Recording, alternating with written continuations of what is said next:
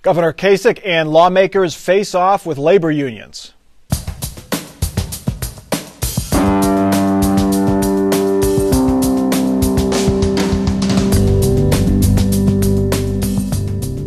From the Battelle studio at WOSU at COSI, this is Columbus on the Record. Joining Mike Thompson this week, Karen Kassler, State House Bureau Chief for Ohio Public Radio and TV, Daryl Rowland, Senior Editor for the Columbus Dispatch, Gene Krebs of the Greater Ohio Policy Center, and Joseph Motz, Chairman of the Ohio Hispanic Coalition. The formal declaration of war between public employee unions and GOP lawmakers came this week. Public employee unions would be stripped of much of their bargaining power under a bill supported by Republican lawmakers. The bill, introduced by Senator Shannon Jones, would end collective bargaining for state workers. It would end binding arbitration for local police and fire unions who cannot strike. No more would experience or education bring automatic pay hikes for local workers, and local public union members would have to pay at least 20% of their health insurance. Governor Kasich says he generally supports that bill and adds he'd like to punish public employees who go on strike. Darrell, this is pretty tough language and pretty tough legislation. Governor Kasich said fasten your seatbelts. I think he's living up to that. First and fundamentally, this underscores elections matter in this country, in this state. Elections have consequences. We wouldn't be seeing this, obviously, under a Ted Strickland administration. On the other hand, it should be no surprise to anyone who's been paying attention. I talked to John Kasich for one of our hot-button issues where we usually talk about abortion and capital punishment, issues of that nature. But we started talking about labor unions, and suddenly that became a hot-button issue in the context of the 2010 campaign. And obviously that's playing out in spades now. How much are union contracts and pay for public employees to blame for the state budget situation? It doesn't appear to be. As a matter of fact, there was a recent study by a professor from Rutgers that suggested that, in effect, it does not have a detrimental impact and may have a positive impact in at least having a stable base for salaries in the state or in particular communities. However, that group that he did the work for is 29% funded by labor unions. So when they say things like that, you kind of go, oh, okay. I think one of the things to think about with the collective bargaining is to look at it in the larger context of governance reform. And this goes to the issue of how are we going to govern ourselves. And even 3 years ago, I was in Massachusetts at a conference, and a Democrat mayor, which is a redundant statement in Massachusetts, said he needed to get collective bargaining reform if he's going to be able to govern more effectively. And I think when you look at this, we have 41 local governing bodies per county in Ohio. The national average is 21. If we could just get to be average, that'd be a huge improvement for us in Ohio to get our core costs down low if we're going to compete. Now, we talked to a law expert at OSU, and he said the states that have collective bargaining and the states that don't are pretty much the same with the amount of red ink that they have. The deficit levels in this economy is the same whether you have collective bargaining or you don't for state employees. Well, I think the people who support these kind of changes in collective bargaining say that it's not necessarily something that will result immediately. It's long-term. It's down the road. It's things that need to change, as Gene was suggesting, long-term governance reform. But that exactly is the point that unions and others will say, that the impact is not immediate. You know, if you change collective bargaining, it's not like you're going to cut the $8 billion out of the state budget that you need to. Right, exactly. And this is part, there's a, we have a 100-day window. We got to get some stuff done. We also have a 10-year window. We have to get some things done. And the whole issue of governance reform comes back to a longer-term problem in many of the situations, fixing the problem here. Certainly the advocates for the state employees especially, but also local governments around the state are saying, hey, we've kind of done our part where we've taken furloughs, we've taken cuts, or pay freezes, staffing at the state level actually decreased under Governor Strickland for the first time in a long, long time. So to say they are the problem could be a hard argument to make. And the Dispatch did a great story a year ago where you pointed out very accurately that we could fire every state employee and get halfway through the state budget. That's $4 billion, right? Yeah. And the other thing is, though, is that still the state is 34th on the state tax obligation, but we're 9th highest on local tax obligations. So in other words, and this goes to the issue of the budget, if they cut the local government fund and other ways we transfer wealth to local governments, it's still going to need to be fixed somehow. What is going to be the pushback from the unions? What kind of reaction are they going to see? I'd like to think that about the first step that they can take is to withdraw their support for local candidates, because at the state level they tend to back the Democratic candidates, but they're going to have to do something to perhaps get some support at the local level so that those Republican candidates can then put pressure on the ones that are introducing these bills. We saw a bit of that union outpouring of anger or support or opposition to this week when we were 1,000 or so union members at the State House. And this was interesting because it was sponsor testimony. It was the first time we heard about this bill. So this is typically a time when the sponsor gets up and just explains what the bill would do. And here are so many union members that they had to clear out the atrium in the State House and set up chairs for them to sit there. There were so many people, and this was one of the largest hearing rooms in the State House. So this shows you there was a lot of interest, a lot of people flooding to find out what was actually going to be in this bill, which it was a placeholder, like a one-paragraph placeholder. It was replaced with a 500-page bill. So there's a lot of material here. Let's get to the whether or not public employees are overcompensated, undercompensated. The Economic Policy Institute looked at that, looked at Ohio's public employees, and found that basically they're undercompensated by 4 to 6% compared to their peers in the private sector. Also, it looked at education. It found that public employees in Ohio are more highly educated than those in the private sector. But it also found that the college-educated state employee makes about 25% less than the college-educated private sector employee. Are public employees being made a scapegoat in this whole budget crisis?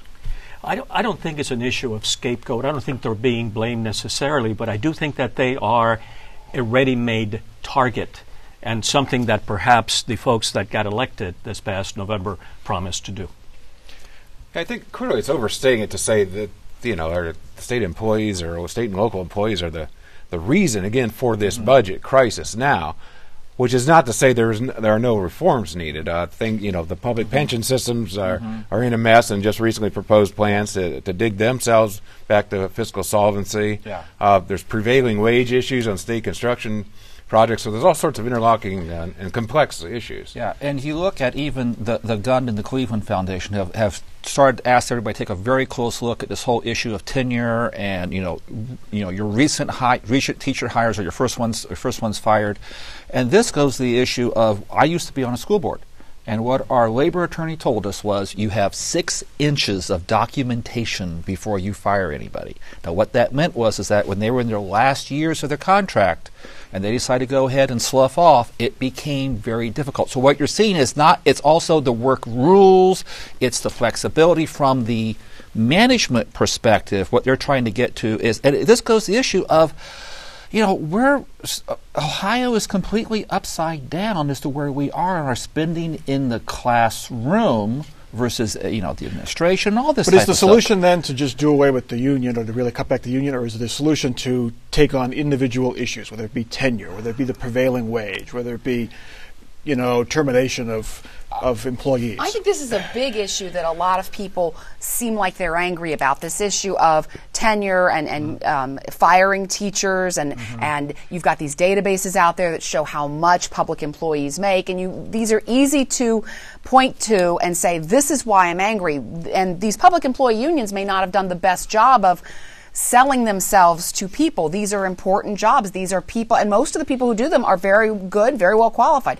So I think there's an idea of tapping into some of that anger and changing these rules because people are upset that there is this budget crisis that it's hard to get your hands around. And it's odd to get your hands around because all these were enacted through the democratic governance process here, often by local government entities. I mean, no one forced state legislators to mandate that teachers get 15 sick days a year or that the step increases are enshrined in state law for every teacher in the state of Ohio. And people are angry about those things. Some people are, whereas you have the unions that say, hey, we bargain in fair and good faith for these things, and we deserve these things because we are professionals just like anybody else out there. But the difference is that what we get the pushback, though, is that the private sector, when they have a union, there's always a profit motive.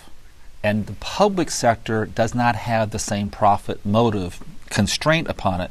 So, you need to come up with ways to give management flexibility. You don't have a profit motive constraint on here. And if I were advising the labor unions, I would say sit down right away and begin negotiating and not declare open war like you saw in the atrium. You had people being taken out of there. Who declared? Was it Senator Jones, or was it the unions who declared the war? I think Gene and I would probably disagree. Yeah, I think Senator Jones. All right. Well, and Governor Kasich has come back with his own, saying if this bill doesn't meet his specifications, he's got his own ideas for what he wants to see. Yeah, but at the same time, I keep going back to the collective bargaining thing is just one aspect of we're going to have to completely rearrange our whole educational governance, our local governance, how we do everything, and yes, hold on tight. It's going to be a very rough ride. Okay. Lawmakers are considering a controversial bill that would give Ohio the most restrictive anti-abortion law in the nation. The bill was introduced by State Rep. Lynn Watchman of Northwest Ohio. He is chairman of the House Health Committee. His bill would prohibit abortion when a beating heart can be detected. That could be as early as the 3rd week of pregnancy. Karen Kassler, the head of the anti-abortion group Ohio Right to Life, does not support this bill. Right. Why not? He says there's no way it's going to be upheld as being constitutional. So why work for something that doesn't stand a chance in court? Because you've got 38 years of case law behind this. You've got the Supreme Court, the U.S. Supreme Court, in its current state not being likely to rule this particular ban as being constitutional. Also, Ohio Right to Life is vested in a bill that they would like to see pass that was introduced about a week ago that would ban abortions at about the 20-22 week point, which they say is the point at which a fetus is viable outside the body. So they say that one is definitely more likely to be upheld in the court than the heartbeat bill, which is what the other bill is being called. But there's a lot of pressure on state lawmakers to pass that heartbeat bill. You're seeing national groups that are getting involved. The former legislative director of Ohio Right to Life, Janet Folger Porter now, she came back to Ohio to work on this bill. She says people in other states are looking at it, Georgia, Texas, Arizona, Kansas. So there's definitely the idea that Ohio could be a testing ground for this, because half of the Ohio House has co-sponsored this bill. So the chances of passing the House anyway are pretty good. I would think so. I mean, when you've got half the House co-sponsoring it, it seems like there's 42, I think, have co-sponsored it. But I agree with Karen. I don't really think that there is a chance, and I think everybody seems to agree, that this thing is going to pass constitutional muster with respect to the viability standard.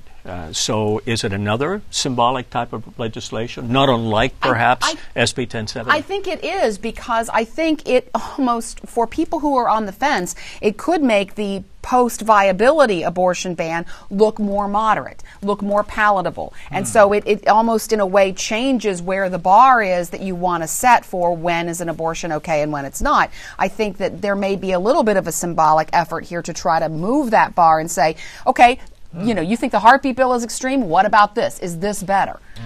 Why, with the state's unemployment rate at over 9% and with the state facing an $8 billion deficit, is this becoming if not topic number 2, 1A? I mean, why is this such a big deal right now? Well, that's what a lot of people are asking, and you're seeing this in Washington as well. It's like, gee, we thought we'd put Republicans in charge to fix the budget and the economy. That was what the campaign was about, not these social issues. In Ohio, there is a little time out now because we're not going to see a budget until March 15th. So we have this downtime, and the House, going back to Republican hands, the Senate, even more so in Republican hands. They want to run with some of this stuff before they get bogged down in the budget. So, but that is a good question. I think activists nationwide are starting to think that this is the time to get what they want to get done. And so they're looking at Ohio and other states where you do have strong Republican majorities, that this is the opportunity to propose these bills and get them moving. Gene, is there a chance that this could backfire on Republicans, that they're going too far right with this anti-abortion legislation and taking on the unions so hard? This goes to the issue of appealing to your base, keeping your base satisfied, happy. What I find very interesting about the abortion issue is this is a very emotional issue, and yet Ohio Right to Life has taken the has taken almost like a military strategy assessment on this. We're going to go for this target. We're not going to go to that target. We think that target's achievable.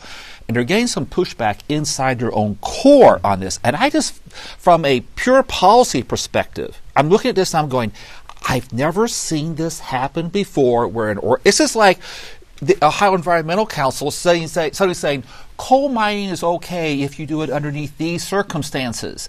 This is an interesting shift to see how this is going to play out. I think it may have some implications.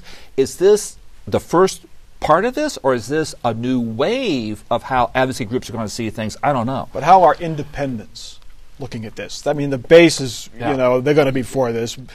The base on the other side is going to be very much against it, but the folks in the middle. That's why I said I think this is kind of the incident between the extreme and the moderate or whatever. Yeah. And one thing I think is interesting about this bill is it takes away, there are no exceptions, as I understand it, for rape and incest. Mm-hmm. There are emergency exceptions for medical problems, but no exceptions for rape or incest, which has been a big discussion debate in the right to life community, is if we allow abortion for rape or incest, well, then isn't it still, you know, what we don't want? But I think I got to go back to what Daryl mentions, that the moment the budget comes out, and then I think then everything else in that chamber gets everything else will be back burner. Well, look at the House Finance Committee, 31 members out of a 99-member chamber. That's almost a third of them. They're all going to be busy sitting in finance every day, all day. Been there, done that. Subcommittees as well. You know, the right to life position, I think, I'll turn it on the other side of the coin. I mean, I think their reasoning is, why do this 10-week? If you were anti-abortion, why is 10 weeks okay? Yeah. If you're going to do something, and the heck with what the courts have said, why not just go for the override ban? Well, they say that their goal is conception. That once the technology gets to the point where we can tell that a woman is pregnant right at conception, that's when the ban should be. So their goal, they've made it very clear, that's their goal eventually. Essentially to eliminate it completely. But I'm not sure that society has evolved in that direction. Okay. Let's get to our third topic. Democrats and supporters of the federal health care overhaul are mobilizing. They're targeting Attorney General Mike DeWine. They're calling on him to drop Ohio's lawsuit challenging the constitutionality of the health care law. They call the lawsuit frivolous. But an Florida judge last week, I should say, ruled in favor of the suit, which claims the congressional mandate that people buy insurance is unconstitutional. Joe Mas, what's the point of this protest? Yeah, and the point of the protest is to protest. It's an issue. I think that they don't think he's going to drop the suit. That conservatives have really rallied around, and it's a rallying cry, and so on. And let me sort of get into the lowest common denominator. This has to do with the question of whether the Commerce Clause has a limit. Mm-hmm. And up to now, the courts have been pretty liberal in allowing the Commerce Clause to permit anything, and we're talking about the individual mandate, of course. People being forced to buy insurance, which is the only way that the prices can come down. Mm-hmm. So, Mike DeWine joined the suit. Mm-hmm. Didn't have to. It's already in several other states. Well, he did have to, because he campaigned he would. Well, yes, so he did have to. But the suit's going to go forward whether or not Ohio is a part of it or not. True. So the Democrats and progressives trying to just make hay by bringing this saying Republicans are anti-health care. I think the Democrats should be careful. Look, this may not be the right time for them. As we say, back on the farm, this is not the time of year to go out and start looking and picking mushrooms yet. Okay, you want to wait a few months before you get out there and do this. The Democrats at the national level have not made their case yet as to why they made their case early on why this is good.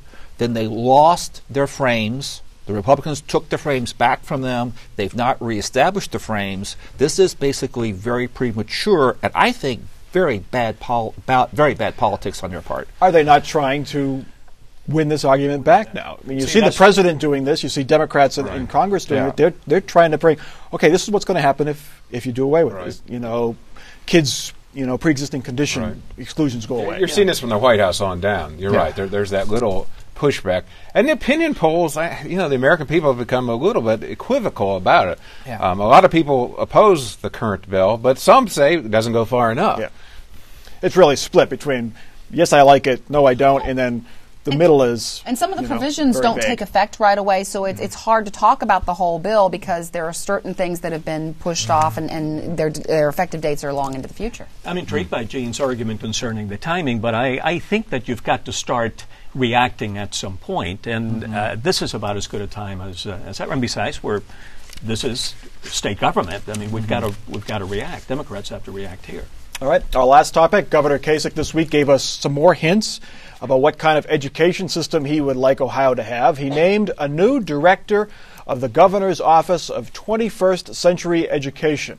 He's Robert Summers. He's the Chief Executive Officer of Cornerstone Charter Schools in Detroit. Gene Krebs, I'm curious, can we read anything into the naming of a charter school executive to this education post? Yeah, I think what you're looking at here is there's a classic division. I'm going to give a broad brush statement. Republicans like to support individualistic decisions. Okay, so, choose your own school, that type of stuff. Democrats, as a rule, broad brush statement, want to support systems, which also supports unions. Okay, so you look at this guy being named. Yes, it's all about an individualized decision as to where you send your child versus support of the system by which your child is being educated. And I think that's an overly broad, overly generalized, but helpful statement. What does this mean for education strategy? Is it just like the prison head who has some experience both in the private prison sector and in the public prison sector looking to... Well, I think, first of all, Mike, this is consolidating education policy in a way that it hasn't been in previous administrations. Similar to the way Medicaid policies have been concentrated under Greg Moody. New guys brought on board, and all these other groups are going to report to him.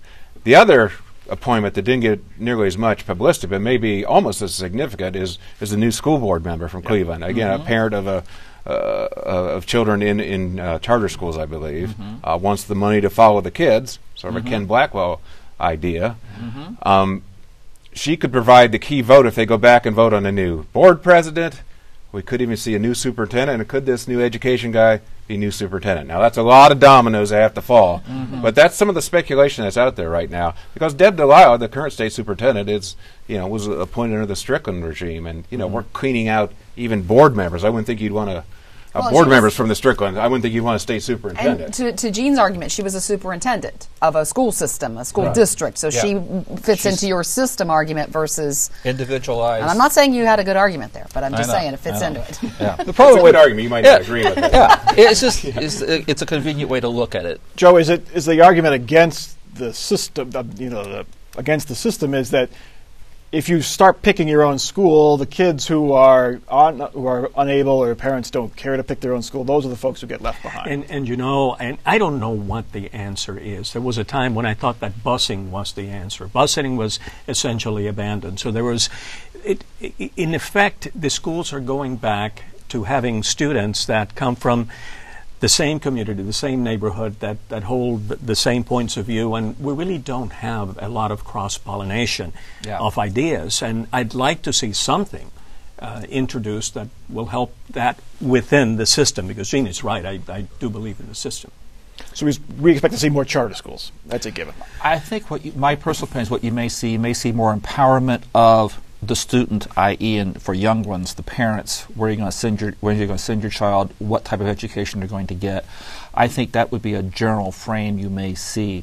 If you look at the Strickland's previous education plan, it was all about funding the system.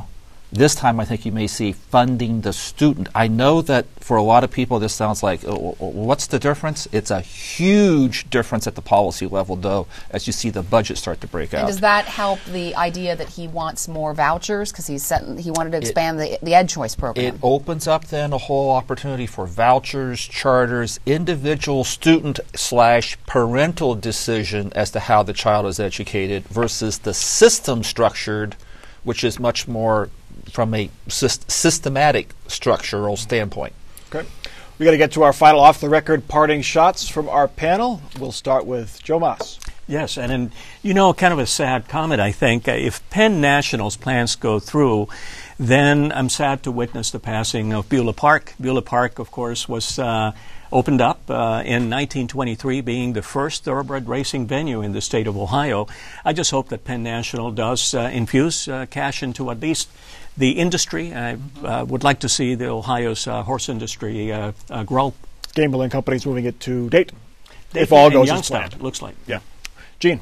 The recent Super Bowl has focused attention once again on the Green Bay Packers, who are the only honestly named professional team in sports at all. They are community owned by 112,000 shareholders in the Green Bay region.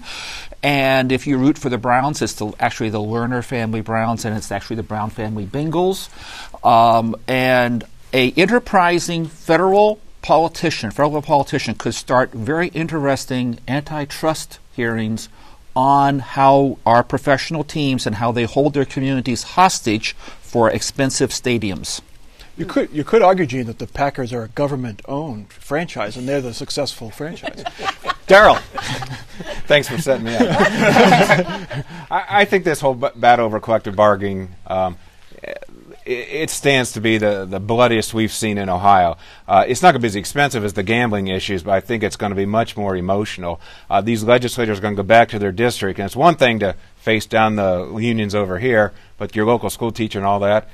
And I also predict if it does get through the legislature, that there will be a referendum and a really fun election this November. And Karen. And first of all, I need to say that I like Gene, but I can't appear to agree or disagree with him. So let's just say that. But when we saw the run-up to the November election, a lot of research came out of the Buckeye Institute, a conservative think tank. There's going to be a progressive side that's going to start doing more research and possibly featuring people that we may know who might have been in office fairly recently. So it shows that the State House is still a very partisan battleground, okay. I think. That is Columbus on the Record for this week. Please check us out online. We're on Facebook and on Twitter. You can connect to all that great stuff at our website, WOSU.org. For our crew, for our panel, I'm Mike Thompson. Have a good week.